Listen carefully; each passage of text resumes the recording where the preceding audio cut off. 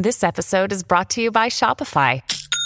Forget the frustration of picking commerce platforms when you switch your business to Shopify, the global commerce platform that supercharges your selling wherever you sell. With Shopify, you'll harness the same intuitive features, trusted apps, and powerful analytics used by the world's leading brands. Sign up today for your $1 per month trial period at shopify.com/tech, all lowercase. That's shopify.com/tech. Hello, everybody. This is Marshall Poe. I'm the editor of the New Books Network. NBN listeners like to read books and buy them. So we thought we'd tell you that right now, our friends at Princeton University Press are having a remarkable site-wide sale. You can get 50% off books, including ebooks and audiobooks, with the code 50, F-I-F-T-Y, at checkout until May 31. You can save some real money on Princeton University Press books. I encourage you to go there and check it out. Welcome to the New Books Network. Hello, everyone, and welcome back to our podcast where we talk about new books in media and communications. I am your host, Marcy Mazzarato. With me today is Caitlin Ring Carlson, author of the book Hate Speech. Caitlin, welcome, and thank you so much for joining us today. Thanks, Marcy. I'm really happy to be here. So I'm really curious about to know a little bit more about your professional educational background. What got you interested in media law and in this particular topic?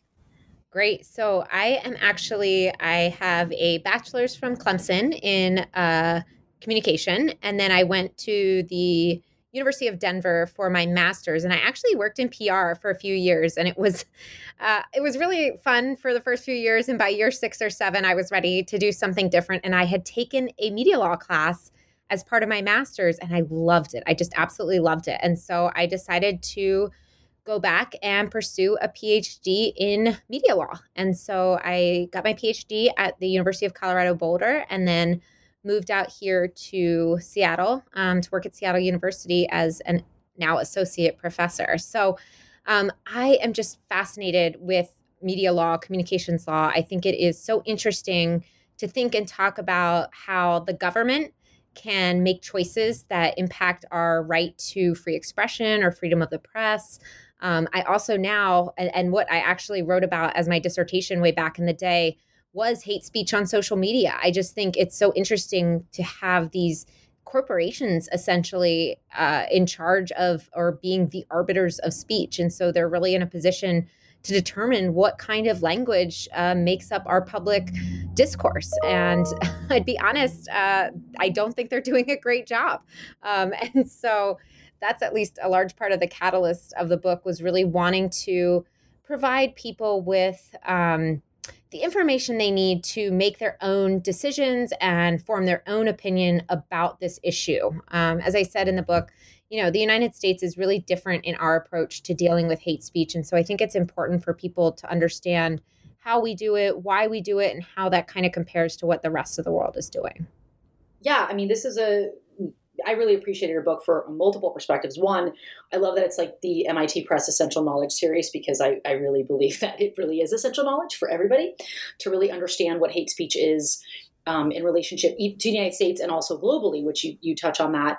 And I do teach a media law and ethics class, both graduate and undergrad. Oh, great. And this is a challenging topic because how do we talk about hate speech and what do we talk about it? So I'll present you with a very, very easy question. What is hate speech? Oh, it's funny. It's easy for me to give a definition, but it's not easy for people to agree on that definition. Right. So Right. I would say, me personally, I define hate speech as expression that seeks to malign an individual or a group based on their fixed identity characteristics. So that can be race, ethnicity, gender identity,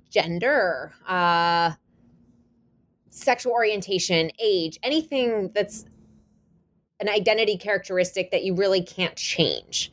I also believe that hate speech is structural. So I think we have evidence historically that hate speech has been used by people in power to maintain their preferred position in the social hierarchy.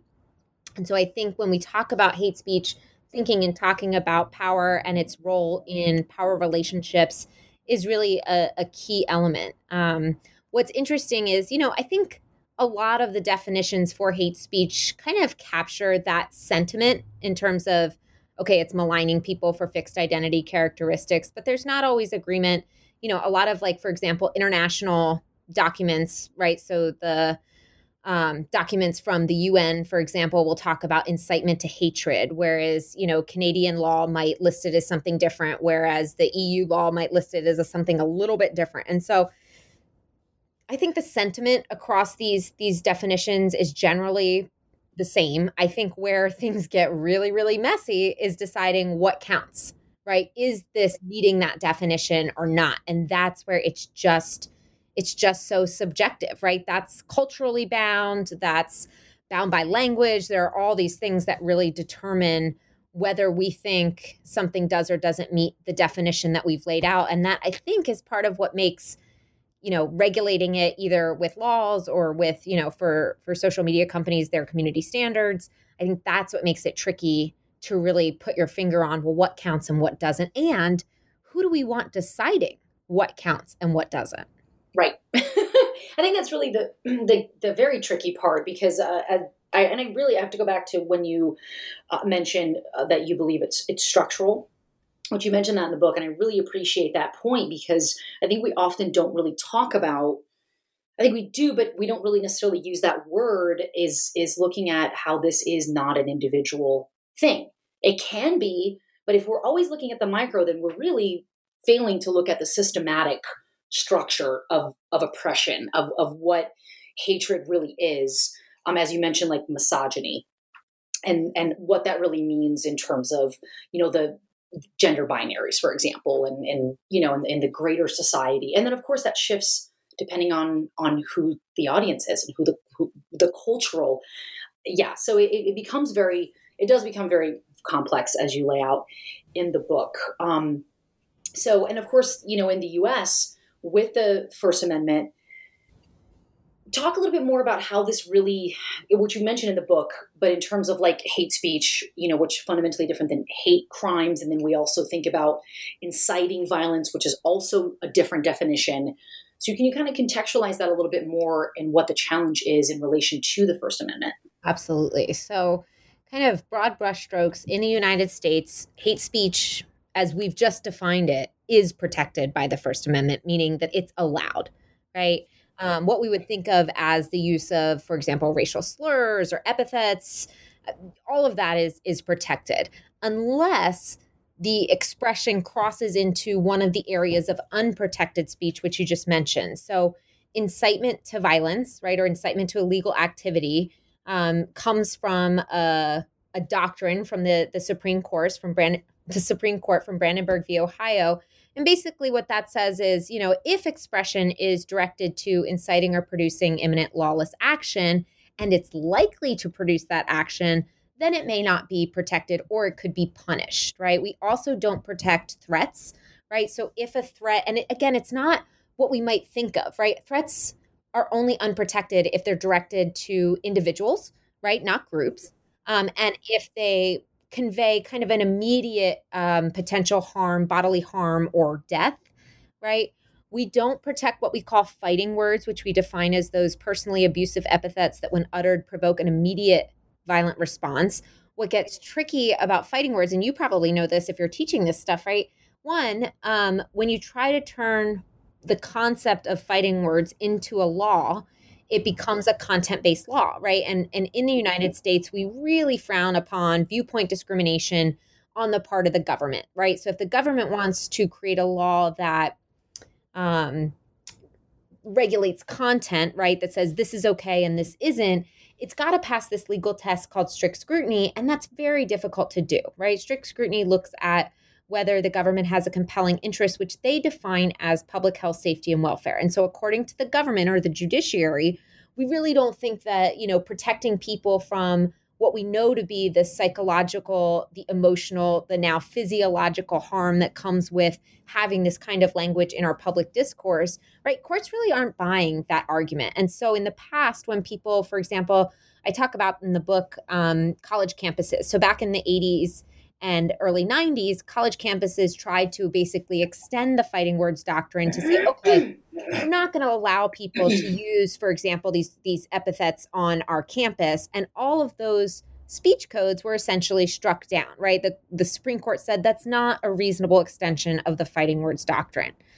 We also don't protect harassment, but again, unless the use of hate speech is repeated, it's directed at an individual, right? Harassment, in my mind, is much more conduct even than expression. And so, unless hate speech really crosses the line into either incitement, true threats, fighting words, or at times harassment, it's protected by the First Amendment. And that's really different than what most other countries do.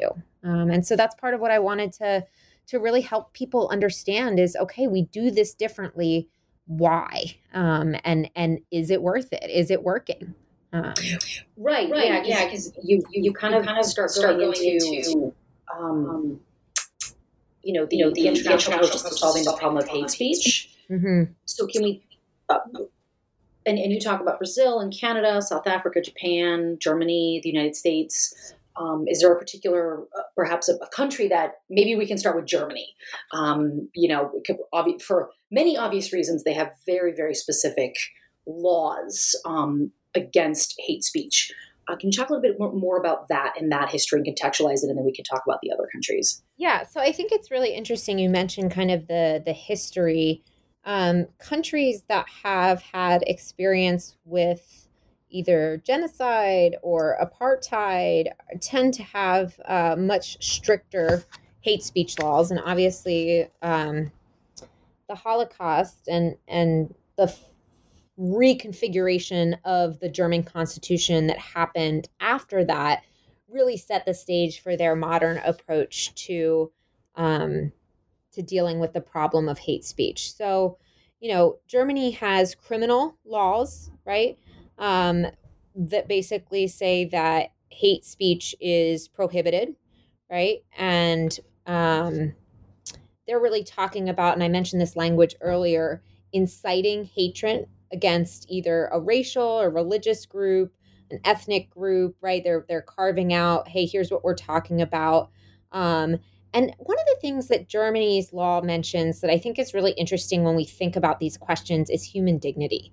So the UN, as we know, was formed after World War II, and they developed the Declaration of Human Rights. And the first human right that's listed there is a right to human dignity. And so a lot of countries who've reworked their constitutions since World War II, Germany included, are really recognizing and thinking and talking about this notion of human dignity and weighing that against the right to free expression.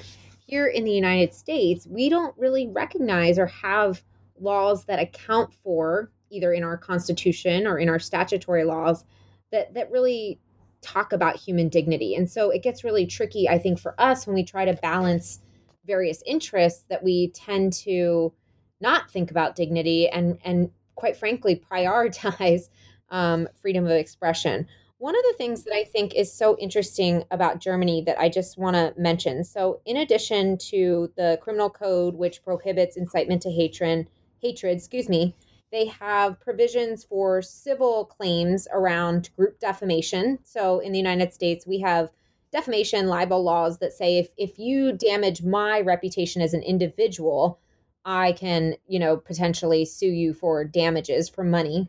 But again, that's really not geared towards groups. And in Germany, they allow for group libel, which is an interesting solution or approach.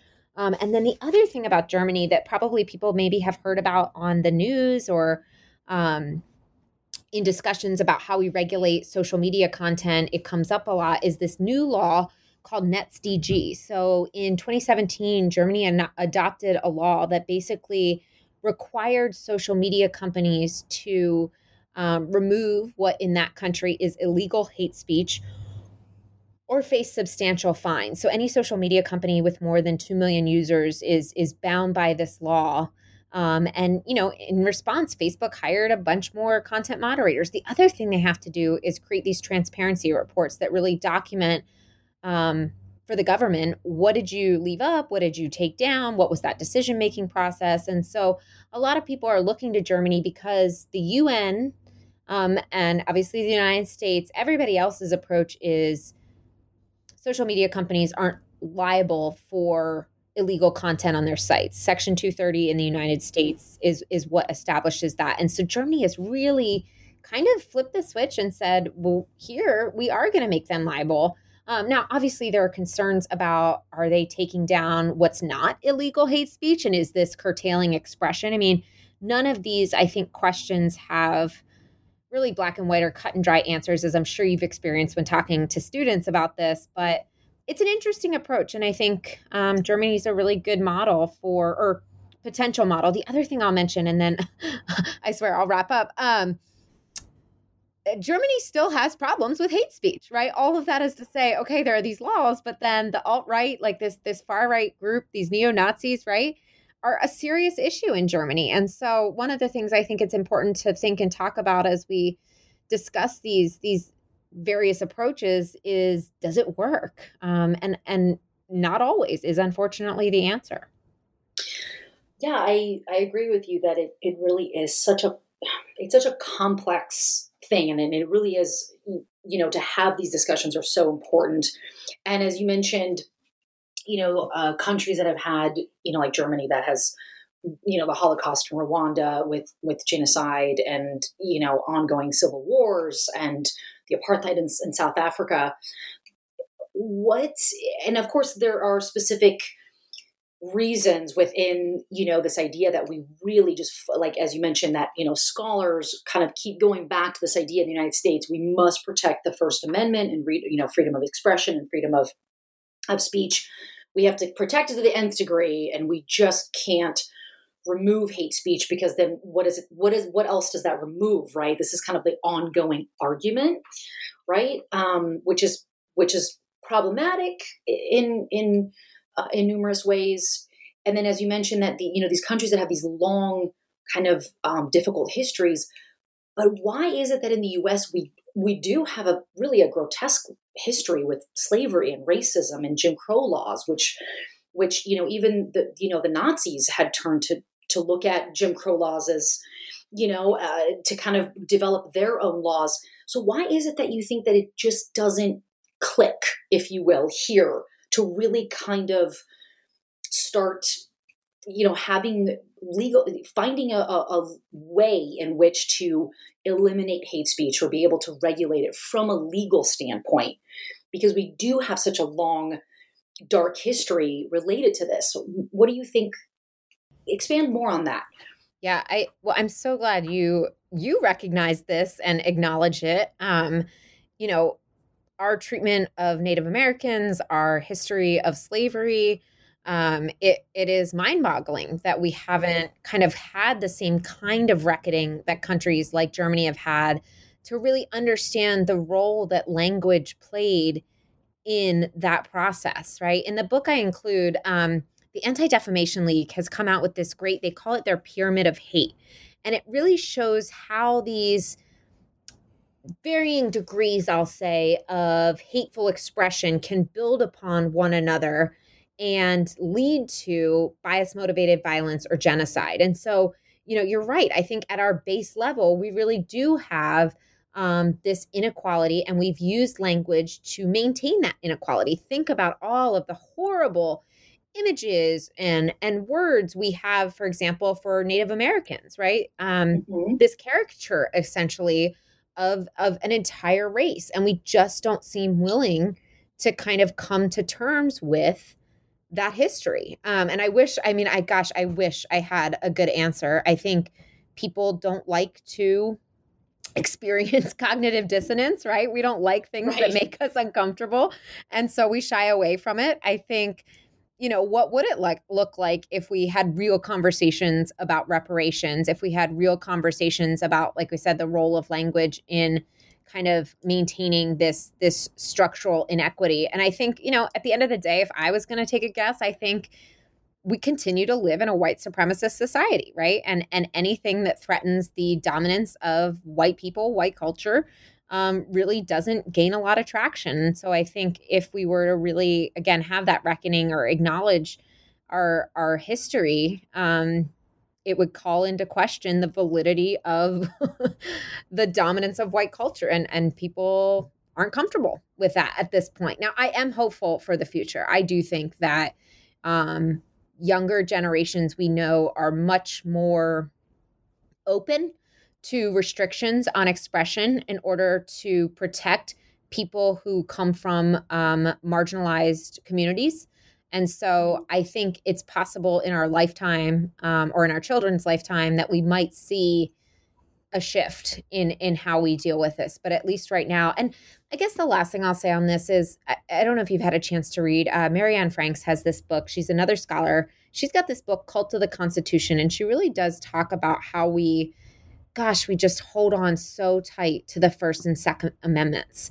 And we just seem to prioritize the right to free expression over these other kind of considerations. And in this instance, our history, what we've seen happen across the world. And we just don't seem willing to recognize it. And she really talks about, again, this commitment to the First and Second Amendments. I am always joking with my students, I laugh with them of how many times is voting included in the Constitution, and think about the credence we give that. And yet, free expression is mentioned once, and we seem to place it on a pedestal. So, again, I think it does come down to white folks not wanting to really give up any of their power. And that's what I think, including these laws in our state laws or at a federal level, would require us to do.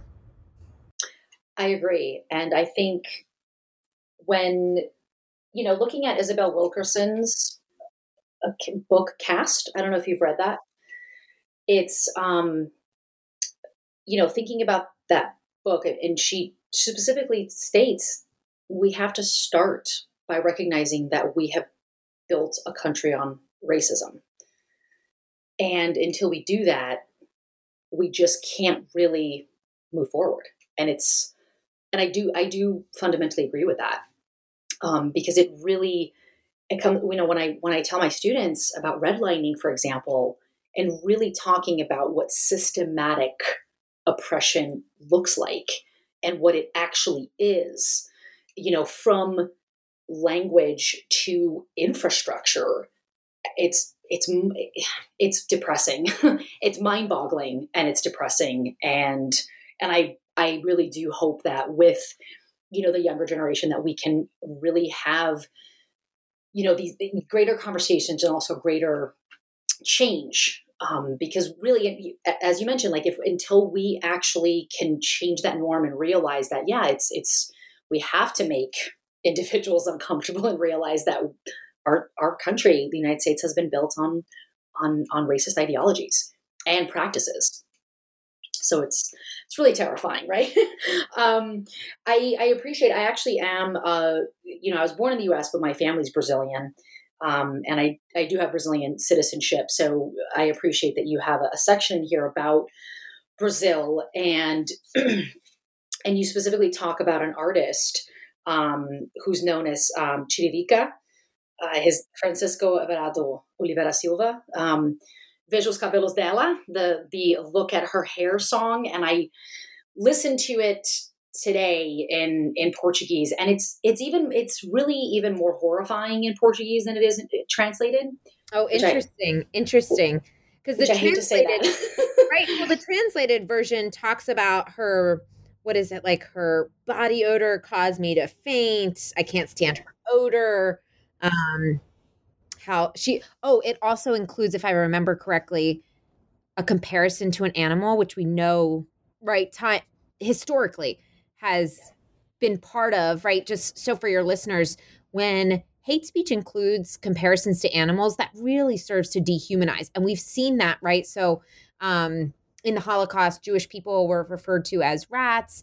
In Rwanda, the Hutus called the Tutsis, Ingenzi, which is cockroaches. And then even in Myanmar right now, right, we see people getting called dogs. And it may seem more innocuous than like a racial slur or epithet that we might be familiar with, but really that's the kind of stuff that serves to dehumanize people and then make violence against them more palatable. So that song, you're right. I can't believe it's worse in Portuguese than it is. It is worse in Portuguese, so bad, right? Yeah. In the translation. Oh my gosh. It was horrifying to listen to it. I listened to it earlier today, and I said, wow, this actually makes racism sound poetic. And I hate saying that sentence, but that's exactly what this song does. And I'm just like, wow. And it was so popular, and he was like a one-hit wonder. And what's even worse is that he's actually, and I don't know if you know this, but he's actually a congressman. Yes, I do. Yeah. I was like, I figured you did. Because I'm like, because he's been in office for over a decade.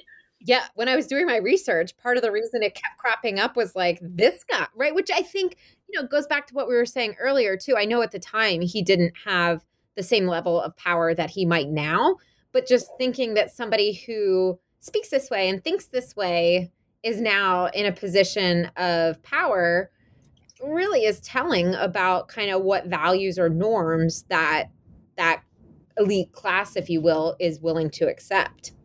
Yes. And Bolsonaro, the current president, is, as you mentioned, similar to what Donald Trump did in the US. They're very similar in the sense of the polarization of the people, the rhetoric that has been used to kind of divide the country in the US and in Brazil. It's really fascinating to me to see it, even though I'm not there, but it's very similar. And I'm fascinated by how that is. And I think probably social media has some things to do with that, and how, we just want to hang on to certain ideas, and just how similar the polarization of the Brazilian people and the American people in relation to Trump and the ideologies related to him, as well as Bolsonaro and the ideologies that he, because the hate is there and the racism's there, the homophobia is there, all of these horrible things are there, but they're giving a massive platform to them. And how can you even, as you mentioned, like, how can Brazil even start prosecuting some of these things when the president is saying it's okay to say this? Exactly. Well, and there's such an example of, like, just because a country has laws on the books doesn't mean that they're enforced, right? And then, as you just said, when the top leadership engages in this behavior, and really, I think both of these leaders, Trump and Bolsonaro, are examples of that, what we think of as like that strongman, authoritarian kind of leader. And I think, I hope that people, I do think that a lot of people are smart enough to recognize that this is really a tactic, right? This is a tactic that they are using to endear people or get people to vote for them or support them by culminating or by stoking, if you will, this fear of the other, right? So when Bolsonaro says things about the LGBTQ community, or the same way we see with former President Trump talking about immigrants to the country, really, I think that's playing on this fear of, at least in the United States, a white, sometimes rural, not always, right?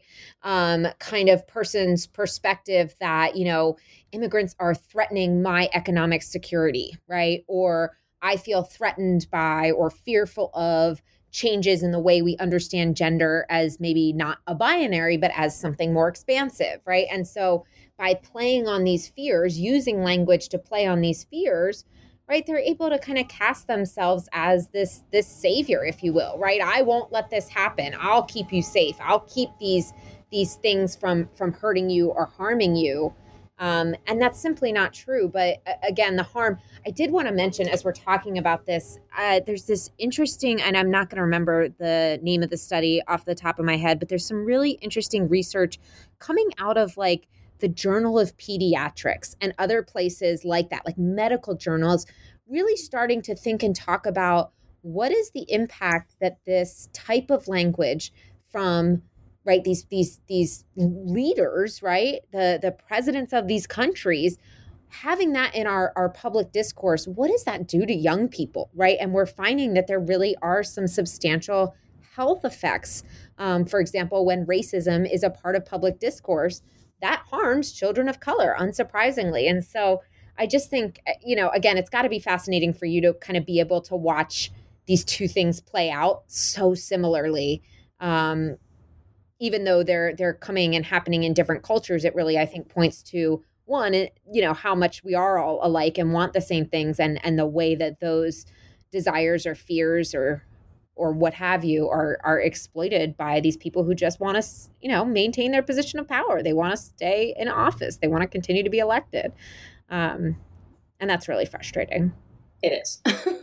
It is frustrating because it's really it's just giving hate the biggest platform it can have when a world leader talks like that. Absolutely. Well, and it normalizes it. It says to people, well, this is okay. This is what, right? The literally the most powerful people in the world do this. So does that give other folks permission to engage in this kind of language or behavior? And I think that it has, right? I think we've seen the level of, at least, I can only speak to kind of what I experience in US media, but the level of vitriol under a Trump presidency increased, right? And I'll be curious to see what happens as we move away from that. Is there more, I'll say, civility in our public discourse? I hope so. I really hope so. Me too. And I think it'll be interesting to see. And I think the fear of like the government overreach will continue, right? Which is why there's like this fierce passion of, protecting First and Second Amendments, even though there's sometimes a misunderstanding of what the rights are within those amendments, right? Because they are very complex laws. Now, you mentioned, for example, big tech companies and corporations, and certainly the First Amendment, it doesn't apply to them when we think about content moderation and such. What are your thoughts on what they should be doing in the U.S. or even abroad? Can you talk a little bit more about the private sector and their relationship to hate speech? Yeah. So as you said, right, the First Amendment doesn't apply. And so these tech companies are essentially free, with the exception of places like Germany, where they're saying, hey, you have to remove illegal hate speech.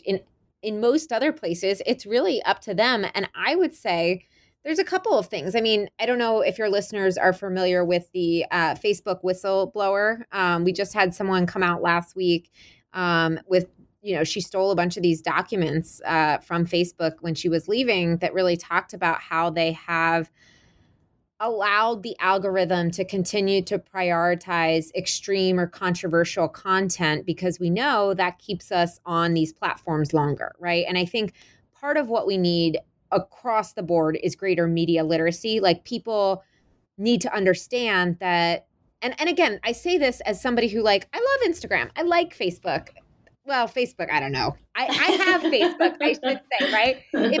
It'll pop up these memories of I saw one the other day that was my husband had got me flowers for finishing my dissertation 9 years ago. I'm like, this is why I can't quit you, Facebook, right? You're so good at pulling on my nostalgia, my heartstrings. But I say all this as somebody I hop on TikTok. I have Twitter. I like social media, and I think there are some really good and fun things about it. And so I'd hate to lose those, but the reality is, and I think the thing we need more media literacy around is much like most other media companies in our commercial system, their primary goal is to make money.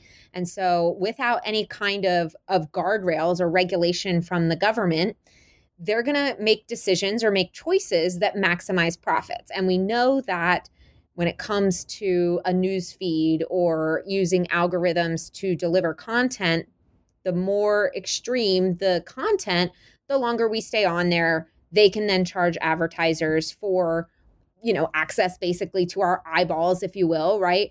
And so, I think we've given a lot of power to these companies to kind of be the arbiters of speech. And I think I guess I worry sometimes that the way that we try, or when the government or Congress in particular steps in to try and address this, they're using a hammer when what's needed is a needle, if that makes sense, right? To try and regulate that. They just want to say it's this or that, it's all or nothing.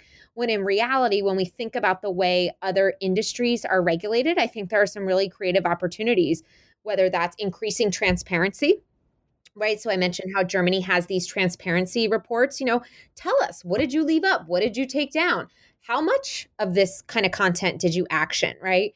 I think we have to keep in mind that when we're talking about these things, hate speech is still protected, right? And so everything Facebook or Twitter or anybody does, at least in the United States, is really up to them. Is that how we want to continue to operate, or do we want to change that? I shy away. I get nervous about, thinking that the FCC should start to regulate internet content like it does broadcast, because the reason we regulate television, broadcast television and radio, and for your listeners, that really is only like ABC, NBC, Fox, the stations that you get in your house for free, right, with a digital antenna. It's not cable, it's not Netflix, it's none of that stuff. But the reason we regulate that differently is because of spectrum scarcity. There's not enough room for everybody who wants a station at 107.1 to have one. And so we basically say to the people lucky enough to get licenses, in exchange for that, you need to do some things for us. You have to have children's programming. You can't show smoking, whatever those rules are.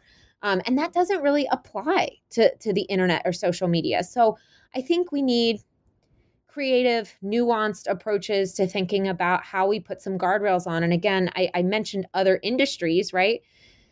I can't think of another industry with more of an impact and less regulation, right? And I want to be mindful of the fact that, okay, Facebook was invented in 2006? Like, we're only 15 years into this thing. And so much the same way we saw with, let's say, mining or logging or any of these other kind of industries, right? We didn't regulate it. Bad things happen, and we started to regulate it in some way. And I really think that's kind of the push point that we're at right now, this crossroads of like, okay, we need to do something, but we also need to proceed with caution, because what we don't want and what the First Amendment protects against is government intervention in expression, right? So I wish, gosh, Marcy, if I had the solution, I'd charge for it. No, just kidding. I was just going to say, like, you'd be rich, right? No. Exactly. It is nuanced. It isn't easy, right? And we haven't really, and it's not really the subject of my book, but I think whenever you talk about this stuff, the kind of the next thing that comes up is mis and disinformation, right? And I do think hate speech is a form of that, right? It's saying untrue things about groups of people, but we've got all this mis and disinformation floating around, and I don't know that I trust the government to make decisions about what's true or not true. But we collectively need to figure out a way to address these issues. I will say it was really interesting. I have a Facebook page for my comm law class, and I share stuff both on Twitter and Facebook, news stories that relate to communications law. And I went to share something that I had already shared on Twitter, and I'd read the article when it popped up on Twitter, and I went to share it on Facebook, and Facebook said, "You haven't opened that article. Do you want to share it?" And I thought, well, here you go, right? Or when Twitter does things like labeling, this is not a true statement, or this claim is problematic.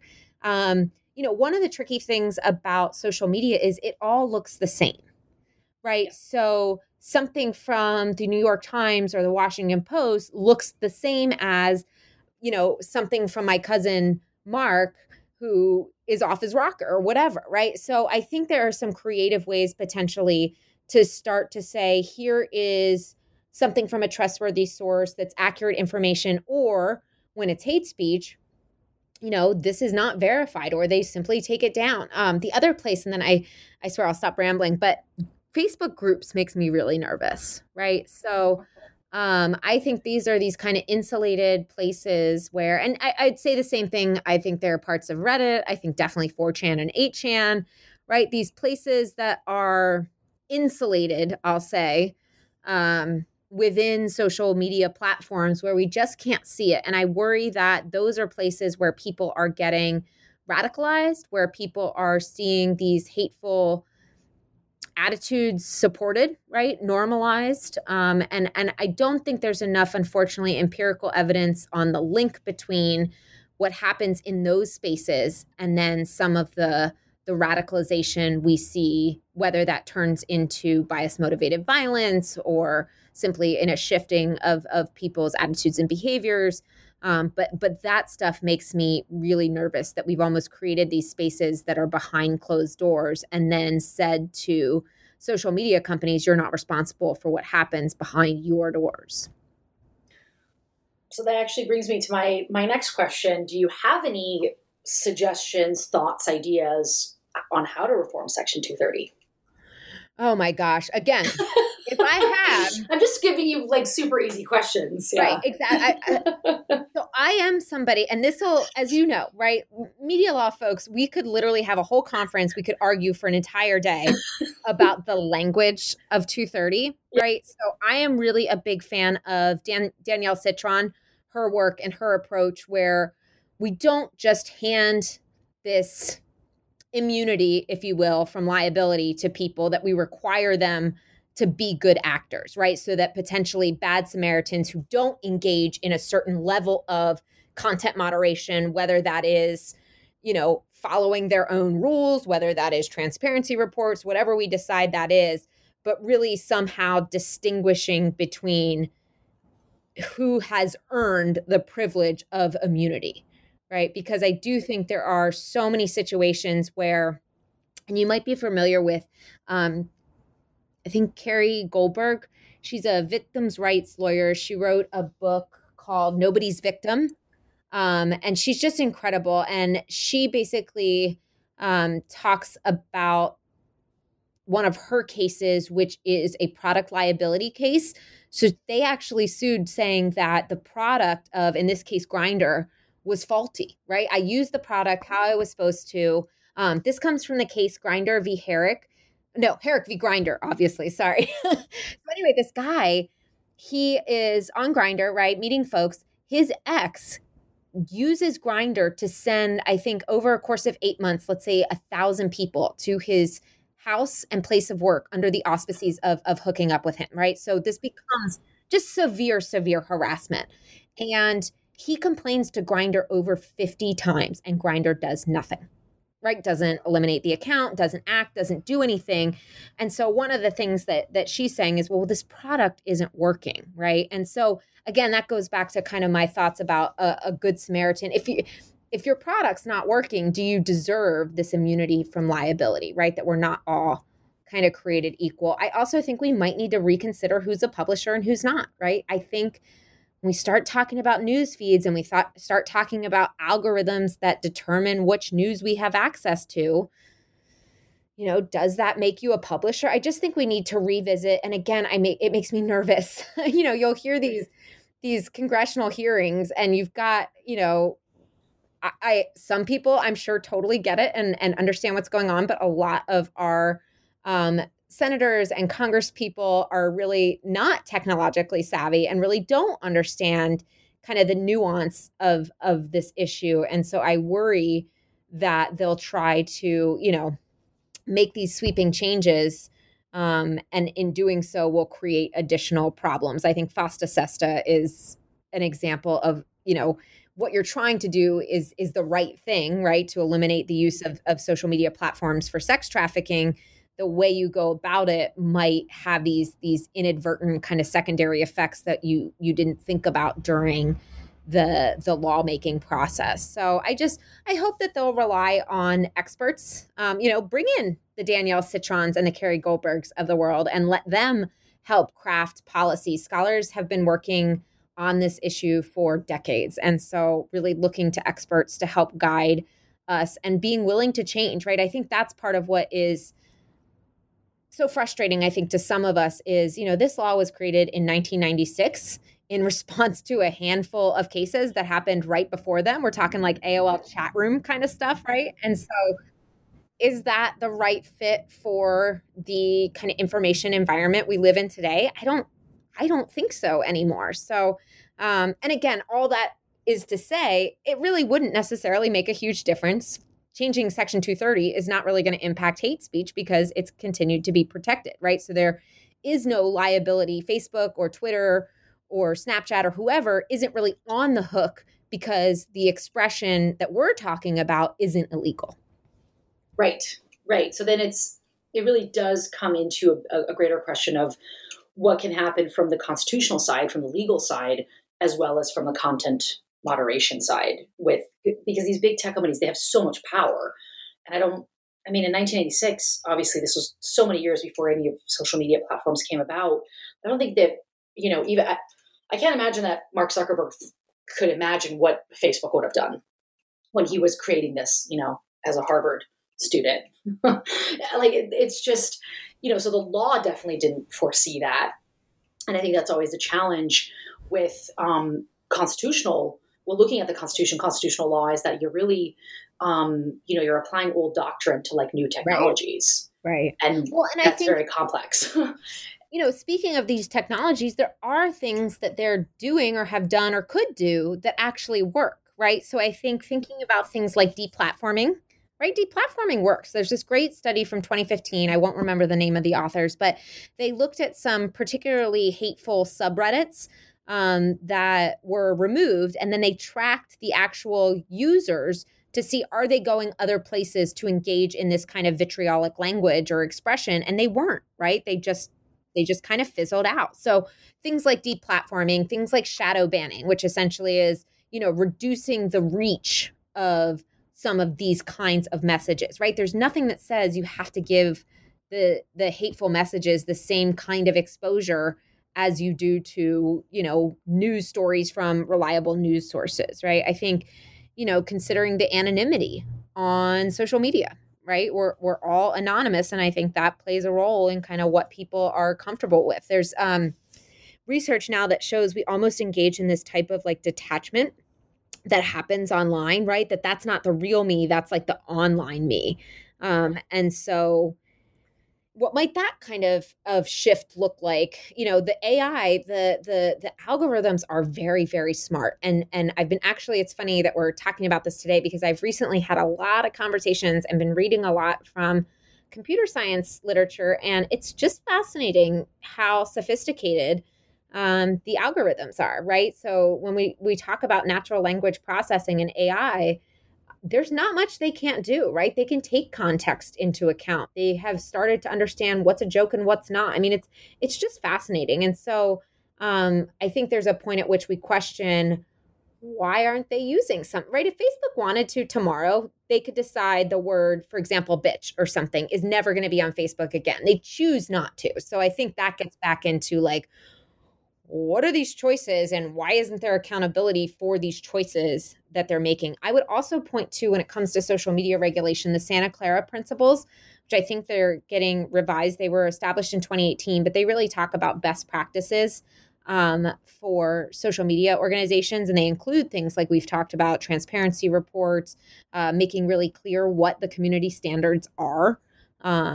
It's not always easy to tell what's okay and what's not okay. And so just really making that clear to users. So, all that's to say, I think there are some things that we could either ask or require social media companies to do to address this problems and kind of related problems.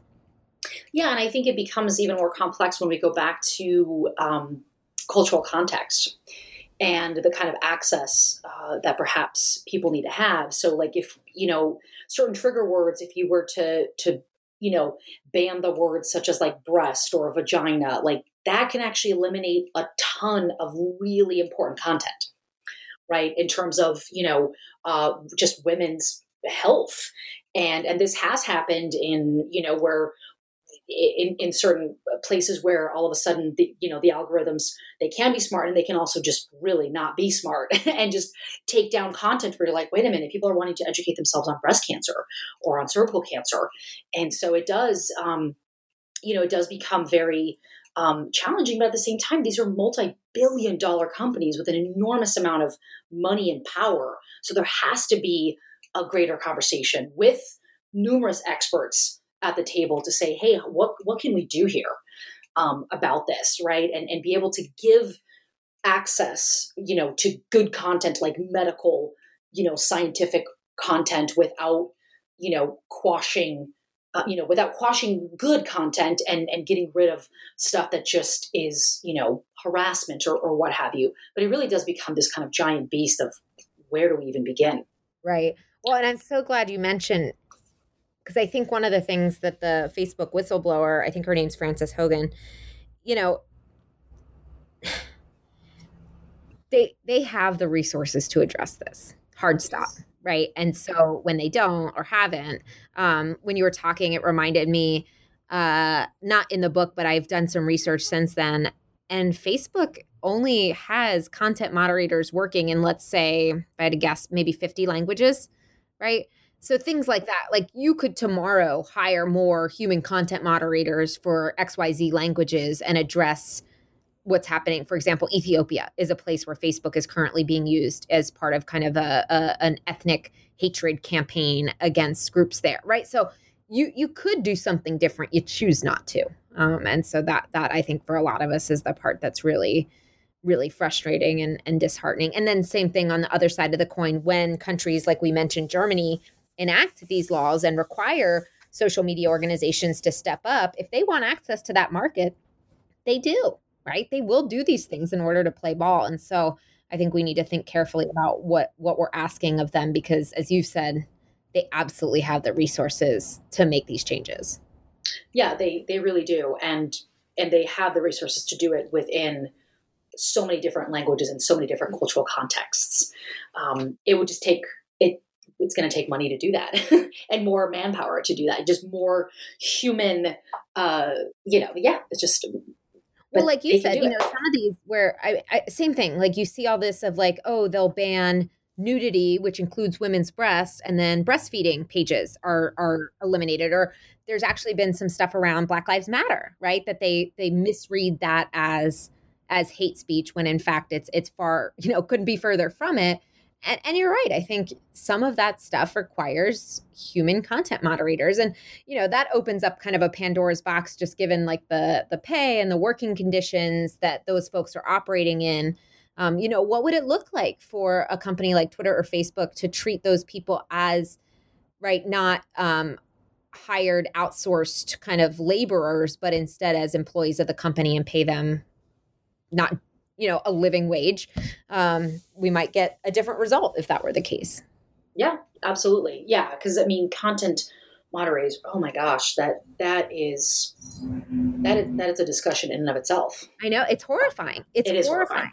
If people are interested, Casey Newton, I think is at, I want to say Vice, but again, it might be Wired. I can't remember, but, they're a reporter that does a lot of great work on kind of the insight of what happens. Kate Klonick is another person who's done a lot of, she had a New Yorker article that really unpacked this. And so if people are interested, I think that's just, it's really frightening kind of how the process of content moderation plays out at these multi-billion-dollar companies. It is. I agree. And thank you for those suggestions. Because I think it's good to have this conversation. And that's something that needs to be addressed, in and of itself. To these individuals need to get paid more. It needs to be a much, we go back to like human dignity and talk about a job that just in so many different ways seems to really just miss that point.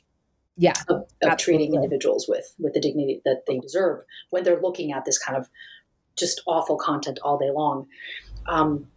Now, before we wrap up, I do want to talk a little bit about hate speech on U.S. college campuses, right? As so many of our listeners, I'm sure, are professors and teach.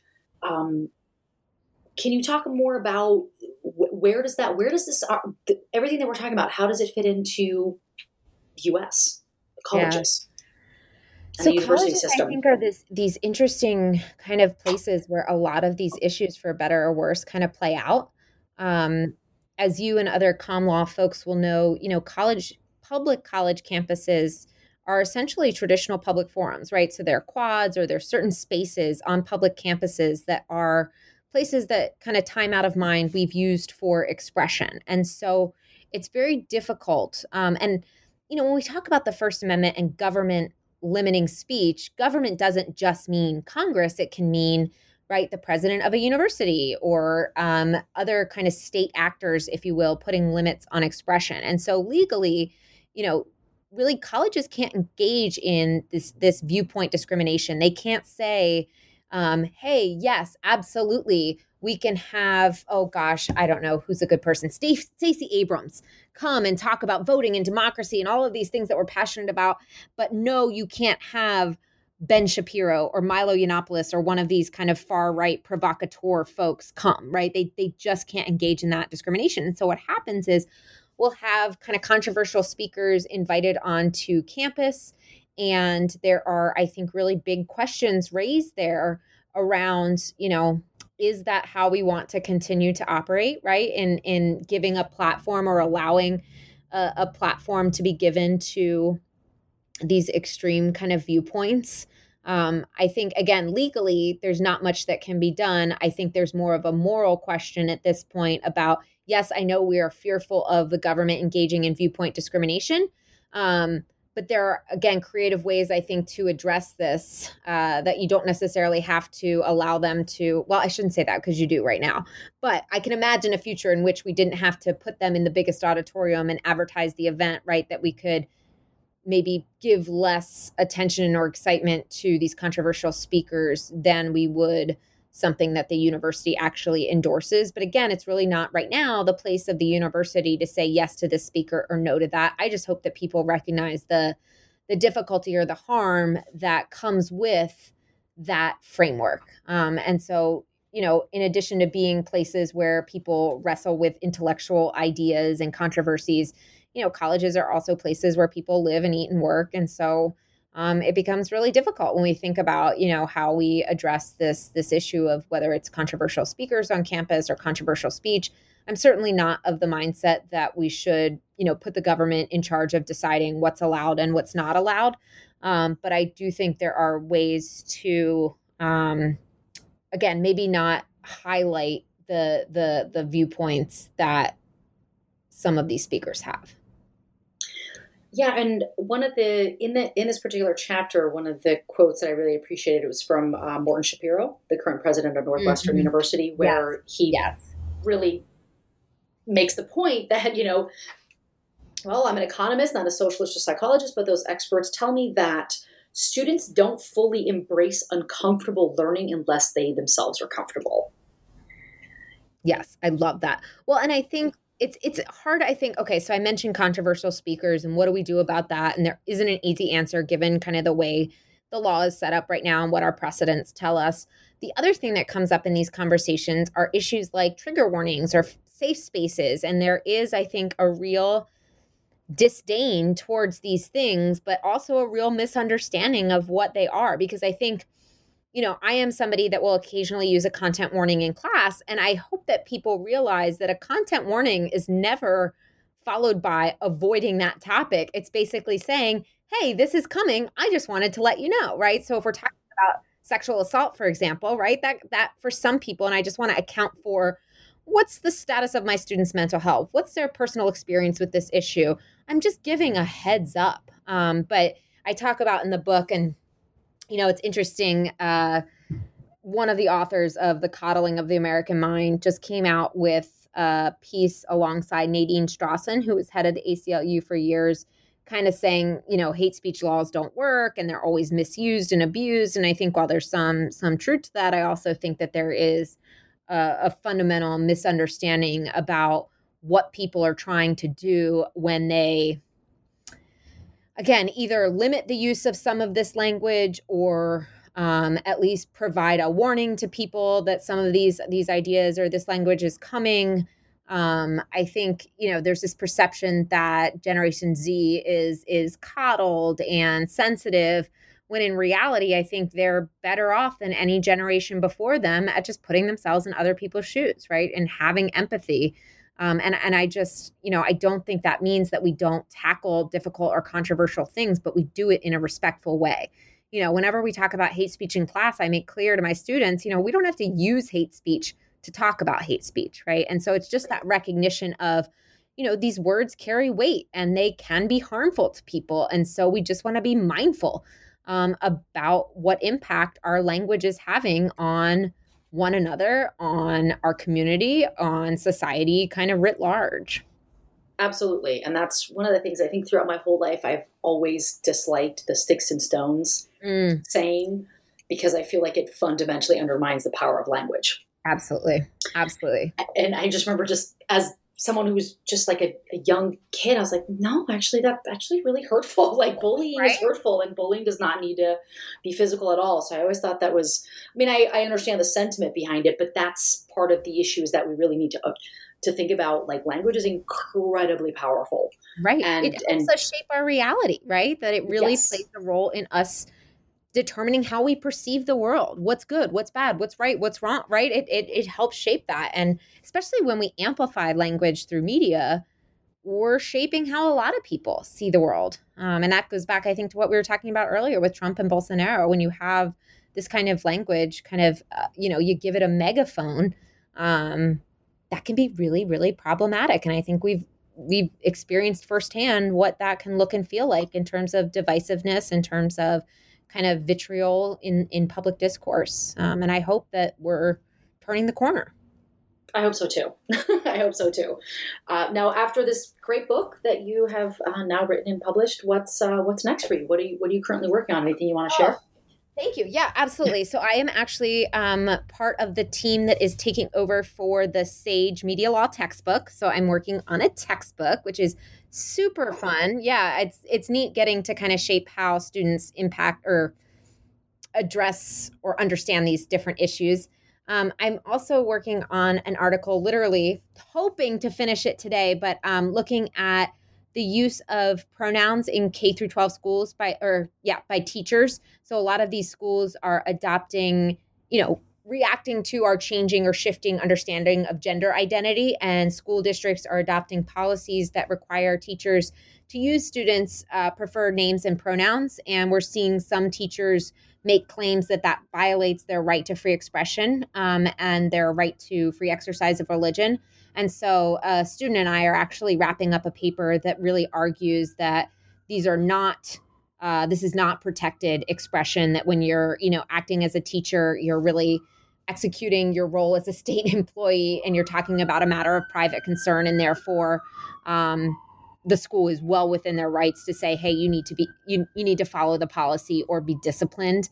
We're also kind of unpacking, a lot of time religious exceptions are given to people except when they cause harm. And so really unpacking the harm that misgendering or dead naming gender nonconforming students can have. So almost another form of hate speech, but again, maybe perhaps more subtle, more nuanced, but something that this is happening literally right now. So there's like a case in Virginia right now that is challenging one of these laws. And so just want to kind of put our 2 cents in to argue that, no, this is not protected expression. Your right to free expression does not extend to, dead naming or misgendering students.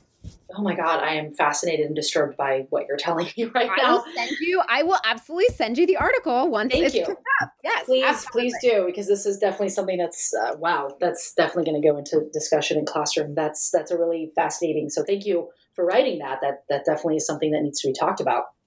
So trying to fight the good fight over here. Yes, for sure. Yes, you certainly are. And again, thank you so much for joining us, Caitlin. I really very much appreciate. It's been my pleasure. It's been so fun chatting with you. Yeah, and I feel like we haven't totally solved the problems of the world, but we've gotten close. Yes, this discussion has hopefully made that much, that a few steps forward, and that's really what we want. Food for thought for folks, at least. I hope. So, awesome. Thank you so much for having me. Yeah, of course. Thank you, and thank you to our listeners for tuning in. Until next time, everyone. Cheers.